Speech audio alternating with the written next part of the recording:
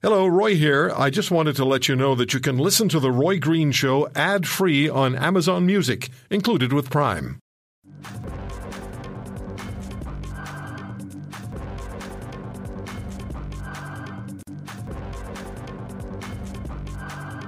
We were going to be speaking with Brad Galloway, who was a national leader of the BC-based neo-Nazi group Volksfront. But Mr. Galloway is unable to join us, but he has put us in touch with Tony McAleer, who was also on the extreme end of the spectrum, of the right-wing spectrum, and was a neo-Nazi and had quite a reputation in this country. And Mr. McAleer has kindly agreed to step in. Tony, thank you so much for the time. And I just want to ask you, give us a little bit about your background, how you got involved with the skinhead movement and then the far-right movement and the extremist movement. How did you get into this?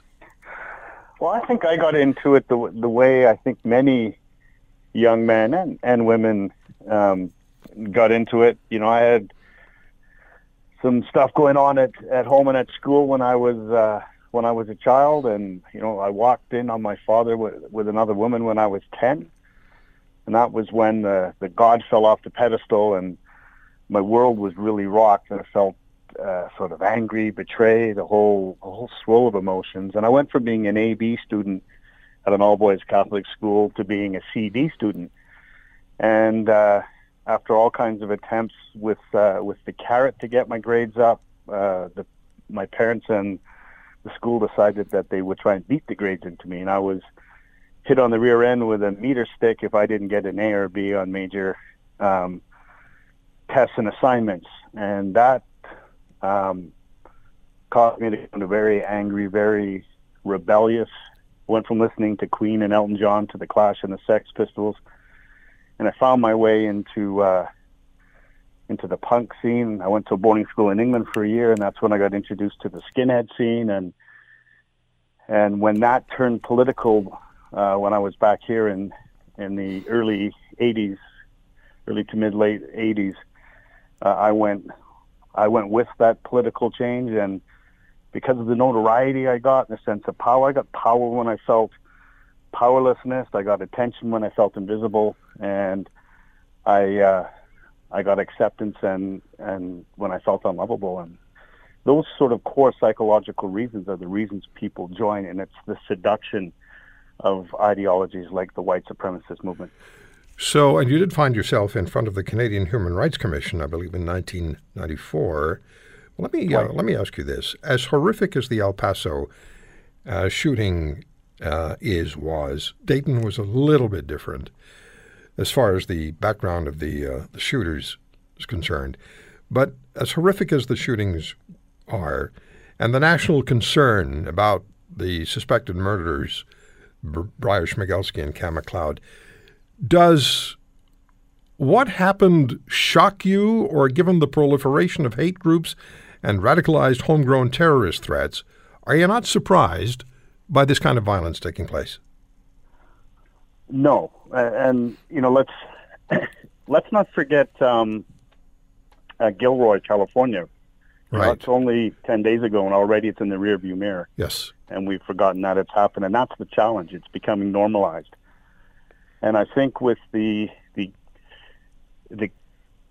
you know, there's a culture that exists online, and you know, in 8chan and 4chan and the hidden recesses of the internet that encourages and supports these types of things. And you know, we're getting sort of copycat crimes, and we're getting, you know, it's happening more with more frequency. And so I'm not surprised that it's happening in clusters, not, you know, one every couple of years and then one every couple of months, and now it's happening in clusters. I think young men are in a crisis of masculinity, and I think there's a lot going on there. And you know, if you look at the statistics in the United States, the suicide rate amongst white men is at epidemic proportion, so much so that it's shifted the life expectancy of the entire demographic of white men lower. Everyone else is increasing. but it's going lower. Now, it's still 5 years more than a black man, which is a problem. But there's Princeton's done some fantastic studies about. Okay, let me despair. Let me ask you this question: how are the confirmed white supremacists reacting to hearing that 21-year-old Patrick Crusius drove 10 hours from Dallas to El Paso with the intent of murdering people who appeared to be Mexican or of Hispanic background? How are the confirmed white supremacists reacting to that? I think most of them, if not overtly, secretly will be cheering it on. Yeah, go ahead.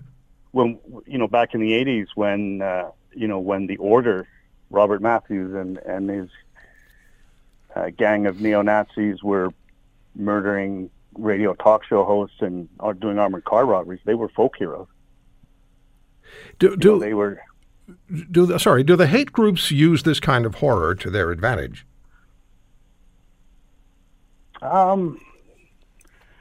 It's certainly not, great in terms of marketing, but I think in terms of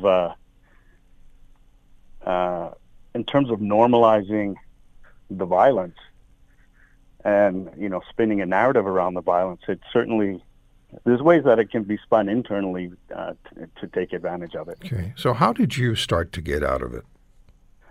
Started with the birth of my daughter, and I was still up to my neck in that whole world when that started to happen. But they began a process of change and the thawing of my heart, because I was completely disconnected from my heart, operating pretty much from pure narcissism and ego, and I couldn't connect to my own humanity, let alone anyone else's. I truly believe that the level to which we dehumanize other human beings is a mere reflection of how disconnected and internally dehumanized that we are. And my children were the spark that helped to reconnect me slowly to my humanity. It's safe to love a child, and the reason that we become cut off because it's not safe to be open, and when we're young. And that started a process, but and that leads to the sort of the first step of leaving, which is disengagement. We leave the groups and the social circles and all of that behind.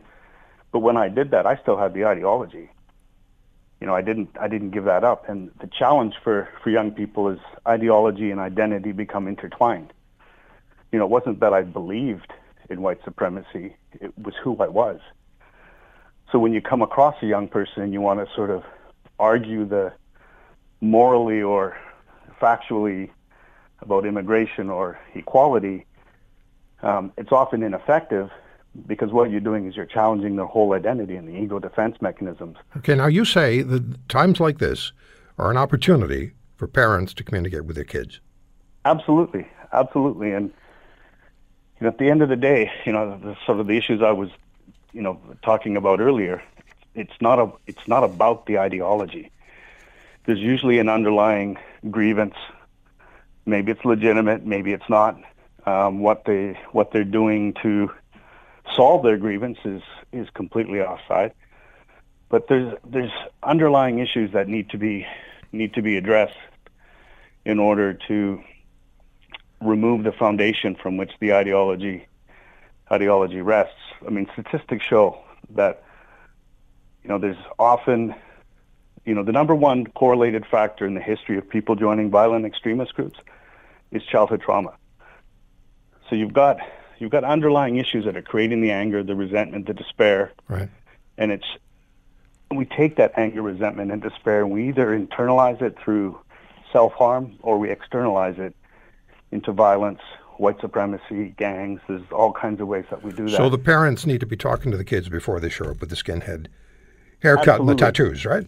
It's too late. They've got to start an open dialogue with their children as early as possible and provide a safe space and be honestly curious about your child and how they see themselves in the world. And I think if you can do that and invite those regular sort of sessions with your child without judgment, you can catch it when it's starting to shift or it's starting to go sideways. Tony, I have just a few seconds left. Sure. Is that hate life ever truly gone, Or do you have to remind yourself regularly about why you left, like substance abusers who remind themselves daily of how long they've been sober?